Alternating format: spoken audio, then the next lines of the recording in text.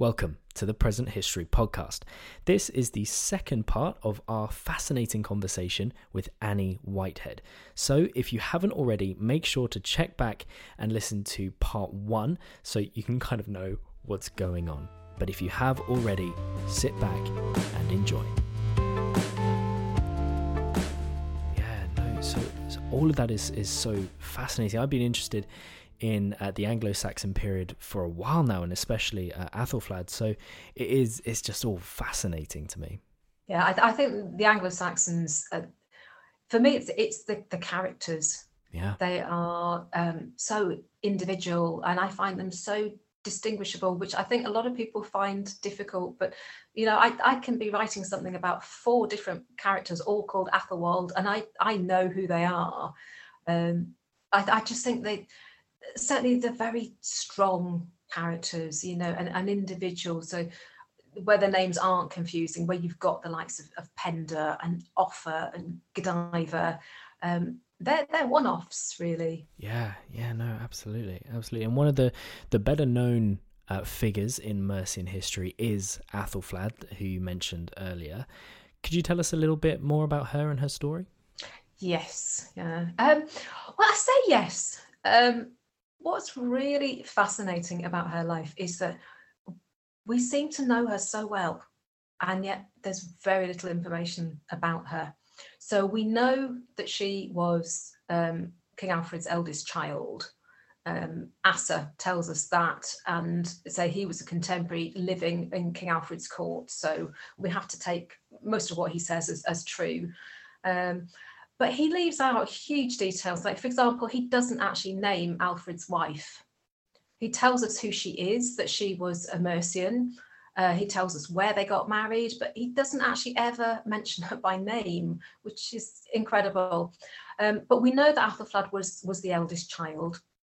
We're not sure when she was born, probably 869, 870, something like that.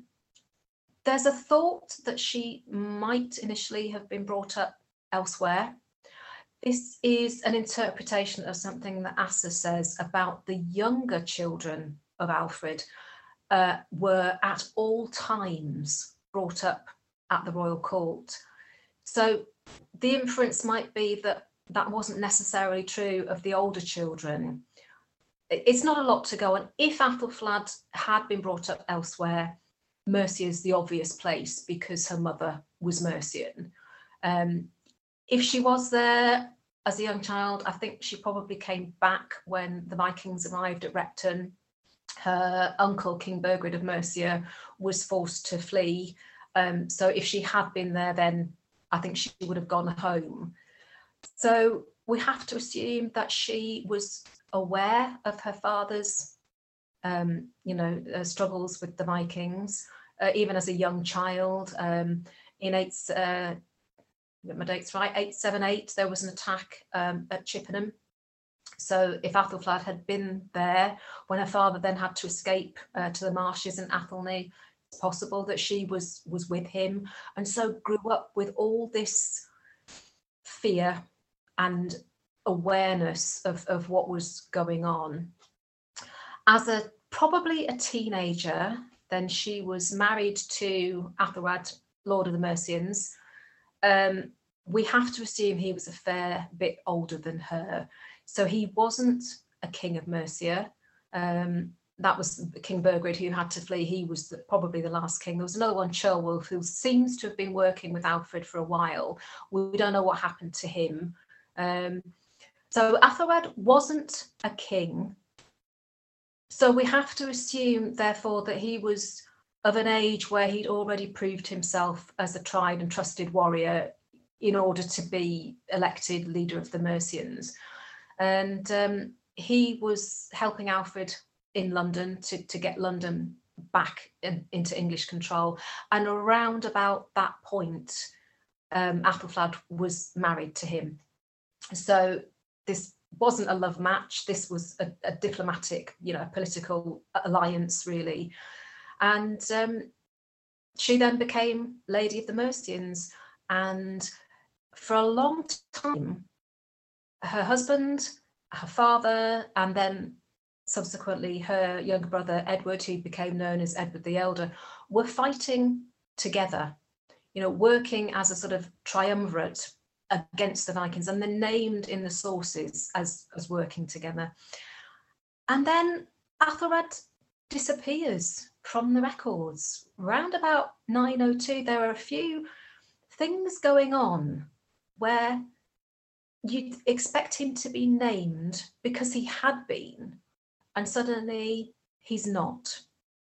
And so there's battles going on where in the past he would have been mentioned and he's not. And then when we look to outside of the English sources, particularly the Irish chronicles, there's a fragmentary annal which is a little bit untrustworthy but full of detail.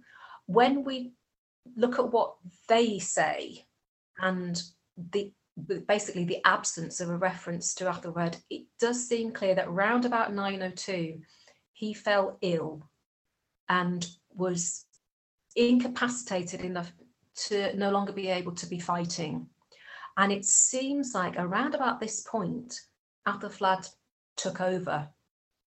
And we are told, for example, when the Vikings were in Chester causing trouble, the Anglo-Saxon Chronicle just says Chester was restored. It doesn't say by whom. If we turn to the Irish Chronicle, I mean, it's more like a saga really than a chronicle. It gives us lots of detail, and in that it talks about Athelred being on the point of death and directing Athelflaed. So it's almost like it's his campaign strategy, but he's physically unable to go there, and so she's sort of deputizing for him. Now that in itself is incredible. He died in 911, and what's even more incredible is that she then became the leader of Mercia. So the Mercian Council obviously elected her. They were quite happy to be led by a woman. Her brother, who was King of Wessex by this point, King Edward, also seemingly happy to let her rule. Maybe that at that point he was being stretched a little bit too thinly, because you have to wonder, why didn't he just steam in and take over himself? And it may be that he wasn't able to at that stage. But brother and sister then worked together very strategically to push the Vikings back. So gradually regaining territory, regaining, there's the 5 towns are known as the 5 boroughs, really strategically important. So the likes of Lincoln and Stamford, I can never remember all 5 of them. But just pushing back, and it looks, when you look at their strategy of pushing and the borough building, the boroughs being these fortified towns that they built, it is very strategic. So, brother will be building to allow sister to push back, and then sister will build and consolidate to allow brother to make further gains. So it was, really working in harmony. And as I say, obviously happy for her to lead. I don't think she ever fought. A lot of people do call her a warrior woman, and she has that reputation. There's no evidence. If you look at the things, she sent an army into Wales. She regained Derby, but doesn't actually say at any point that she was fighting. She may have done, I don't know. I'm not convinced. And then 918, she died at Tamworth in a position of strength. The people of York had actually come to her asking for her protection against a new wave. So the Danes, who'd been the bane of Alfred's life, really, were by this point starting to settle and integrate. But there was the new wave, the Norse kings, the Norse coming over from Dublin, and they appealed to Athelflaed for help. And she actually entered into a tripartite alliance, and then sadly died. And again, the most astonishing thing, I think, of the whole story is that, albeit briefly, she was succeeded by her daughter, which means that a woman was succeeded by a woman ruler. And that didn't happen again in England until Tudor times. So it didn't last long, as I say, because 6 months after that, Edward then did go in and take over. The various reasons for this, I think one, if he wasn't able to earlier and had wanted to, now he had adult sons. The Vikings had been pushed back, so he was in a better position to take over. So I think that's one element. But he was clearly happy to work with his sister. So I do wonder whether her daughter was perhaps not quite of the same caliber. Maybe Edward wasn't prepared to work with her like he had with his sister. But the remarkable thing is that the Mercian Council elected her daughter. They were, having been led by one woman, they were happy to be led by another. And I think there are a number of occasions, even going in further into the 10th century, where the Mercian Council elected a different king. So there was this stubborn streak of independence, even though they were no longer a kingdom themselves. I don't think they were ever really happy to be the junior partner of Wessex. So we've got this incredible situation, woman leader followed by a woman leader, Mercians happy for that to be the situation. And I just think it's incredible, but we piece this information together through a tiny contemporary source, which is it's known as the Mercian Register. It's been incorporated into the Anglo-Saxon Chronicles, but what survives only charts the years 902 to 918. And there it talks very much about the borough building programme. But it does talk about her daughter being deprived of rightful authority. So, I mean, this is a chronicle that's been produced in Mercia by Mercians, and it's saying very definitely she was the rightful leader, she had the authority, and Edward's, steamed in and taken over. So, but that's all we have, really. As I say, just piecing together the little bits and pieces of her life from these various sources. There's really not very much, and it's so strange. She's not even mentioned by name in the main Anglo-Saxon Chronicle. She's only ever mentioned as Edward's sister. But that main chronicle is being written in Wessex. It's almost like a court chronicle for Edward. So obviously they're going to play that down, and that's the bias that I was talking about earlier. So we have this strange situation. We've got this incredible female leader. This is, almost unique, and yet hardly mentioned in the sources. And you think, well, if it was so unusual, why didn't they mention that it was unusual? It's almost like, yeah, this thing happened and it was huge and it hadn't happened before and it didn't really happen again. But also, yeah, it's not going to happen again. So why not make a point of saying it was unusual? It's a mystery. And I think that's what I really love about her story, is that it's so strong and yet we know so little about the circumstances. Yeah. No, it's fascinating. It's incredible, and this Mercian willingness, this acceptance of female rule, was this something that was unique among the other Anglo-Saxon kingdoms? Pretty much, yeah. She was certainly the longest ruling. There were a couple of other incidents. There was one Queen of the West Saxons who is actually mentioned in the regnal lists, so that the lists of monarchs that were compiled. But if she ruled in her own right, it was only for a couple of years. One of the later Anglo-Norman chroniclers said that the West Saxons refused to go to war under her leadership. And looking at it a bit more closely, it does seem to have happened at a time when the kingdom was in not revolt, but the kingship was disputed. And it's possible that this lady, Saxborough, was actually fighting as a regent for her son's right to rule.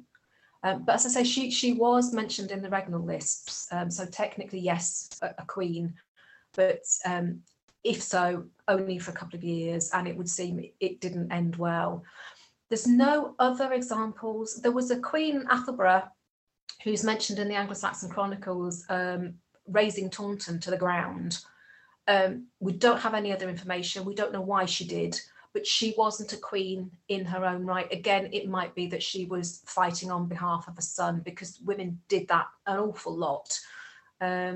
So yeah, no, Athelflaed, I think, was unique. Apart from her daughter, obviously, because, you know, had Edward not taken her, then she wouldn't have been. So. Yeah. Wow. And something you mentioned there were these women that would fight on behalf of their sons. And there's this widely accepted idea, this image of the Vikings having their shield maidens, these women that would go to battle with them.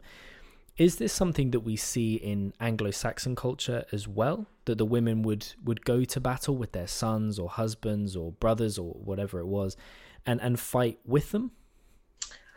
I'm not sure that there's any evidence for that. Again, I know there's a lot of research going on at the moment, particularly in terms of the Viking warrior women, the shield maidens. So I'm looking at all that with interest. I'm not sure there's much, if any, evidence that Anglo-Saxon women did. The huge examples that we know of women really going all out on behalf of their sons, the women tended to play a different game. And a famous example is the tussle after Canute's death between his two wives, so Elfheva of Northampton, who I mentioned earlier, and Queen Emma, who famously was married first to Canute and then to Athelred the Unready. And these two women set about a huge, well, it's a propaganda war, essentially.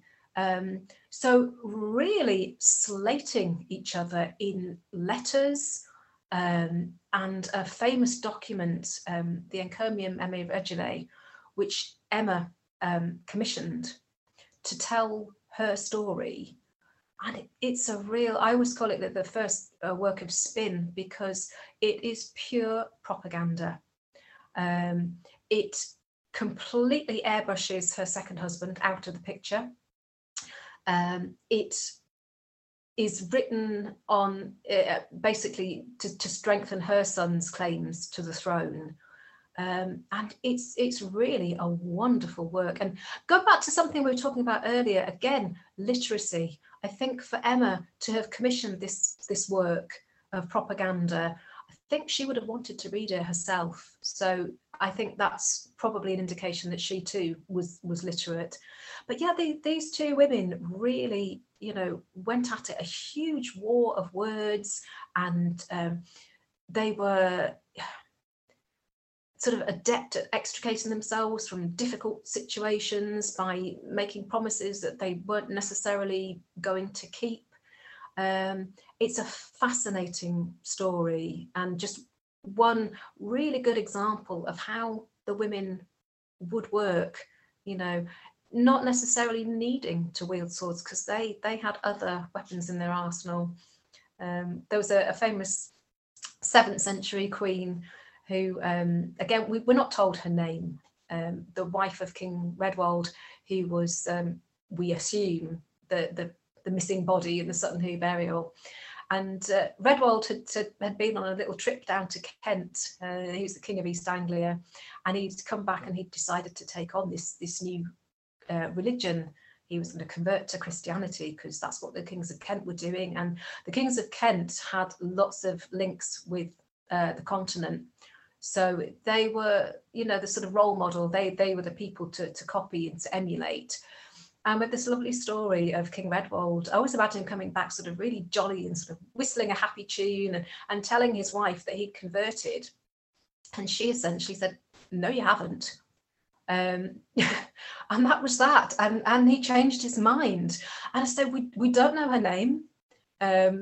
But she obviously, she literally had the king's ear, and she had this influence, and she didn't like the fact that he'd committed. There's another story too about how at the time he was giving shelter to an exiled Northumbrian king, and some assassins came to do away with him. And again, she was instrumental in persuading her husband not to let this happen. And we get all this from Bede, it's interesting again that he gives us this story about this powerful pagan woman. So we have to give it a bit of credence. But I find it a fascinating story about how these women were, they weren't necessarily prepared to just sit down quietly and let the men get on with things. Yeah. No, it's fascinating. And this is something that you've written about elsewhere as well in your book, Women of Power in Anglo-Saxon England. Where would you say that Athelflaed ranks among these other women? How does she match up? How does she stand?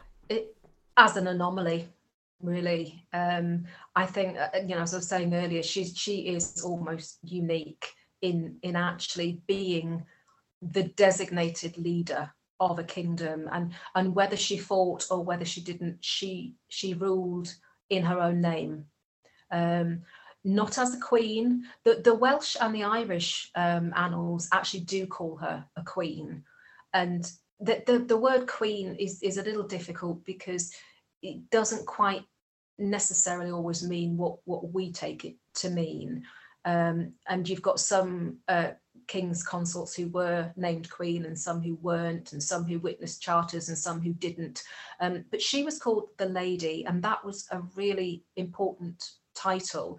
Her mother was remembered as the Lady of the English, so again, not queen, but a very important title.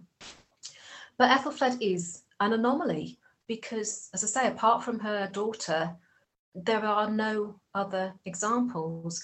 What we've got, the history of the women's story, I mean, a lot of them aren't named in the main Anglo-Saxon chronicle, so you have to go fishing, and a lot of them were venerated, so their lives were written, so we've got the life of St. Mildred or whoever, and that we get a lot of information from there. We've got powerful queen consorts, we've got powerful abbesses, royal daughters, royal wives, royal sisters, all wielding power in their own way. But Athelflaed is, as I say, an anomaly because she's the only one, apart from that West Saxon queen, who actually ruled a country in her own right. In her own right, again, technically, perhaps a lot of the charters were, the land grants were with Edward's permission. But she and her husband did issue charters in their own name on their own. So they had a degree of autonomy. But this idea that she ruled, as a widow, so not alongside a man, as a lot of the others did. I mean, Offa's wife, Cynethryth, was part of his ambition to establish this dynasty and have his son anointed while he was still alive. And Cynethryth actually had coins minted in her own name, which, as far as we know, is unique. We haven't found any others. It doesn't mean they're not out there somewhere.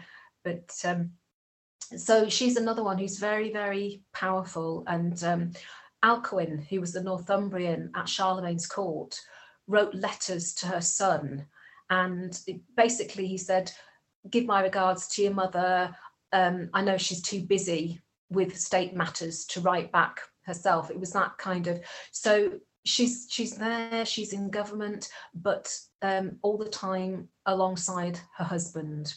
And when he died, she then retired to an abbey. She actually witnessed charters while her son was in his minority. So again, probably acting as regent. And you see this a lot with powerful widows of kings who then act as regents for their sons. And there's lots and lots of examples of those, but not ruling in their own name. without a son to follow them. And as I say, in that, Athelflaed was unique. Yeah, no, it's fascinating. And you mentioned plenty of other women in that book. Could you tell us a little bit more about them? Oh, yeah. I mean, there's over 100. Which when I started, I thought, well, are there enough stories here? And I flicked through the Anglo-Saxon Chronicle, and I think the women are mentioned by name fewer than 50 times in the period that we're looking at. But lots and lots of powerful queens who, by and large, were already daughters of kings. Because in the early period, kings married kings' daughters. They didn't really marry the nobility. So it was royals marrying royals. And a lot of times you get the so-called peace weaver brides traveling hundreds of miles, which, it's so easy to write, oh, yes, this lady was a daughter of the King of Kent and she married the King of Northumbria. That's such a simple sentence to write. But that is a journey of hundreds of miles.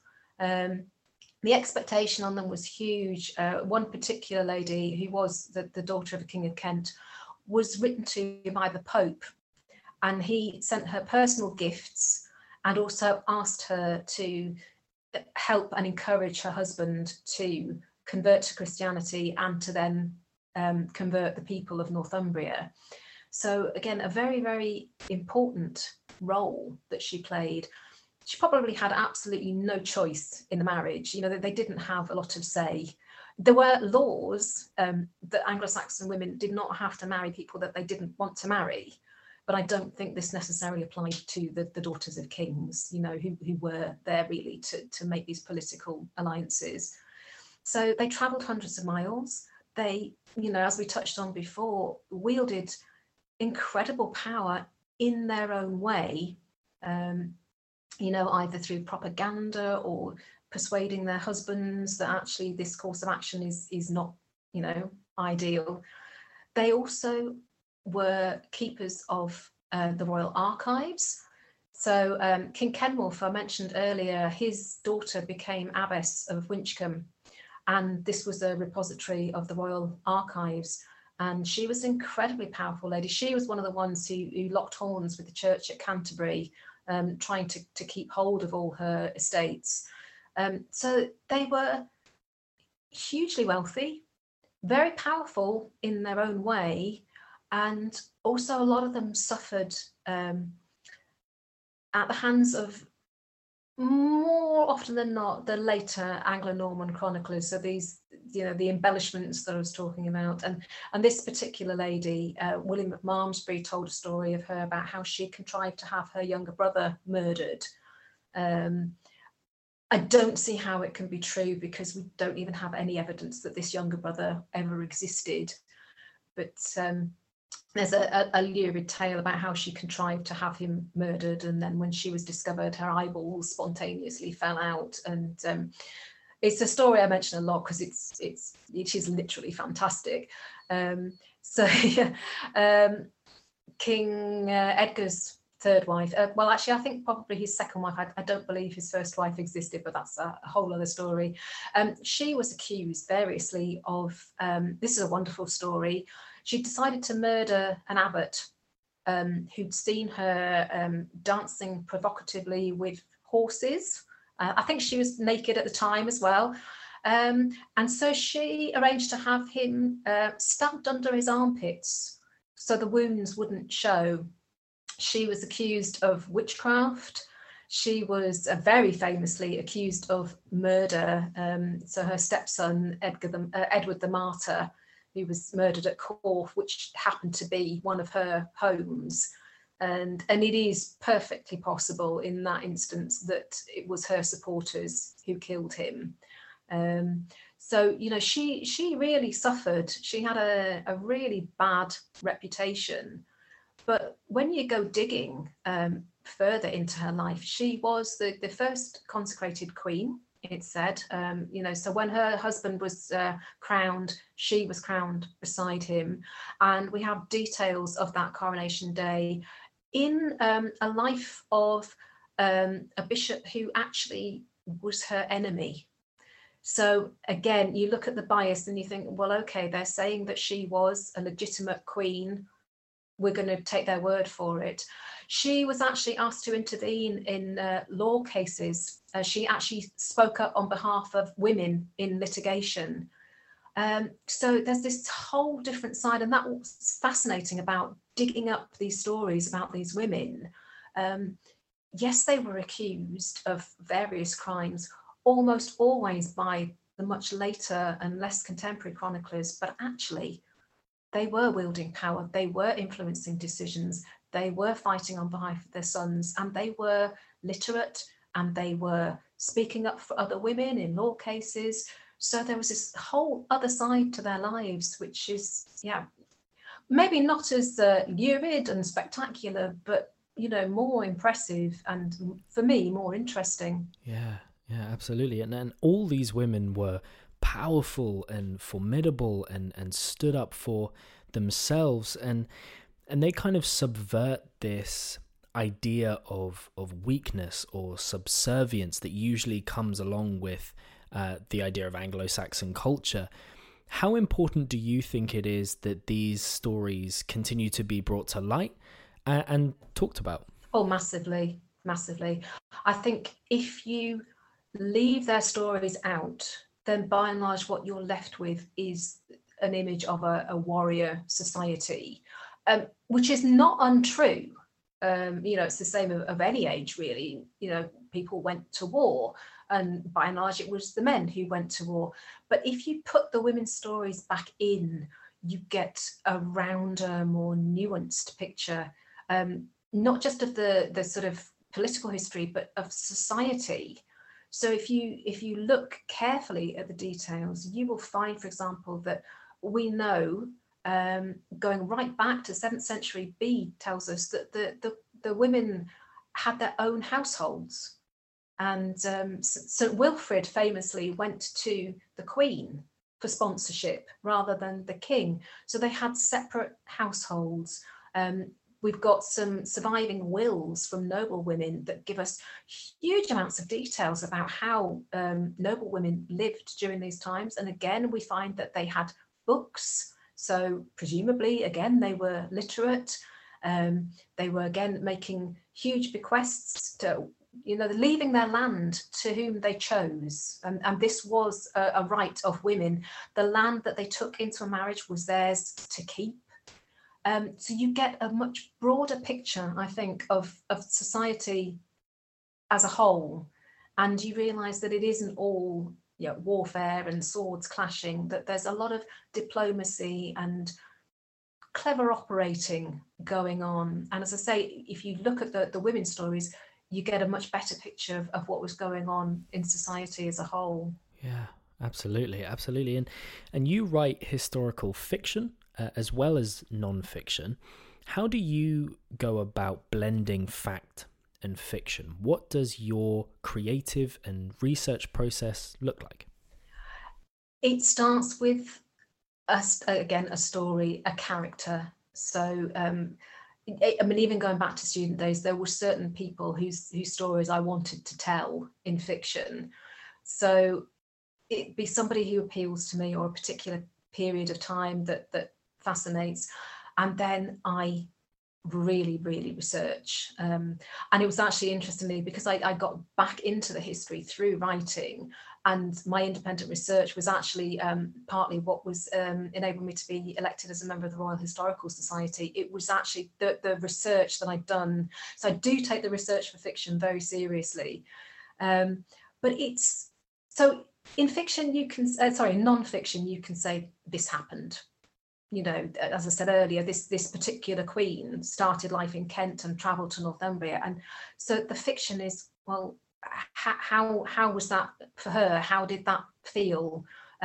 Yes, this happened, but why did it happen? What was the family dynamic? So I try to build the people up as real characters, almost sort of breathe the life back into them, if you like, and take it from there. And I try never to mess about with timelines. Just very occasionally, I might move a death 6 months here or there, but I try to stick to the known facts, and then just fill in the gaps as plausibly as I can. So it's not non-fiction. I am taking, artistic license, but it's my sort of imaginings of what was really going on in the lives of these people. That's what I try to do. Yeah, no, it's brilliant. It's brilliant. And so, The Last Kingdom. You probably get asked this all the time, but what do you think of it? How does it stand? I mean, it's a great story. I just put that out there. Bernard Cornwell writes a brilliant story.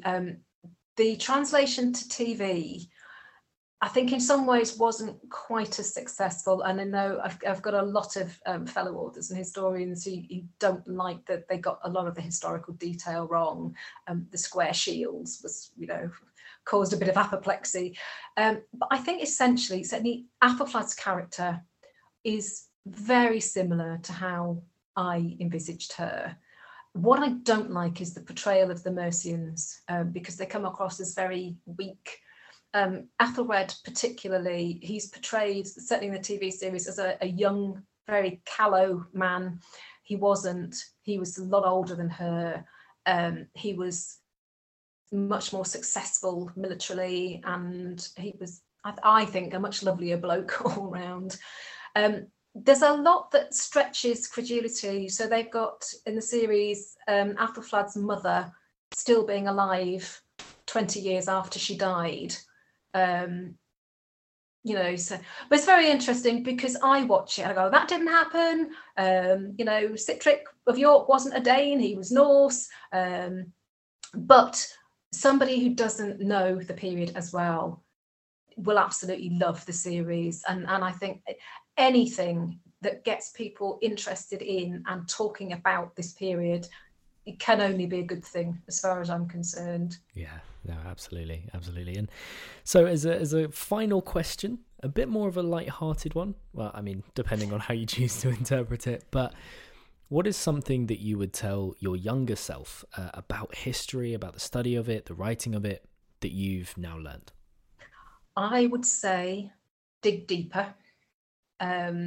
That's something. When I started writing fiction, I knew all the political history, but what I didn't know was simple things like, what did they have for breakfast? Did they have breakfast? What were their mealtime habits? So I had to sort of start again and look at all the social history and try to find out more about the ordinary people and how they lived and worked. So there's that. I would also say to my younger self, ask more about the women, because back when I was studying, the women's history, the women's stories were not being talked about as much as they are now. I mean, now women's history is really, a hot topic. So that's great. One thing I have learned really recently is, and I would, again, if I could go back, I'd do it differently, is even though during my A-levels, I studied European history and looking at all the different European countries and how they interacted and the connections. But I didn't necessarily, when I was an undergrad, do that with Anglo-Saxon English history. And now I'm finding that I'm equally fascinated by Welsh medieval history, Irish medieval history, the formation of the kingdom of what we now know as Scotland. And actually, there's an awful lot of interaction. I'm currently writing a piece for a new book that's coming out about King Adred. And it's impossible to talk about his reign without looking at what was going on in so-called Viking Northumbria. So I'm sort of, researching much more around the subject than you perhaps do when you're younger and sort of being told almost what to study and what to look at. So yeah, I think I would just say dig deeper, ask more questions, and read all around as much as you can. Yeah, absolutely. No, that is fantastic advice for anyone that wants to get into history or, is already in the study of history. It's fantastic. So thank you so much for your time. Thank you for coming on the podcast. It's been a real pleasure to have you here. Thank you very much. Thank you very much. Thank you.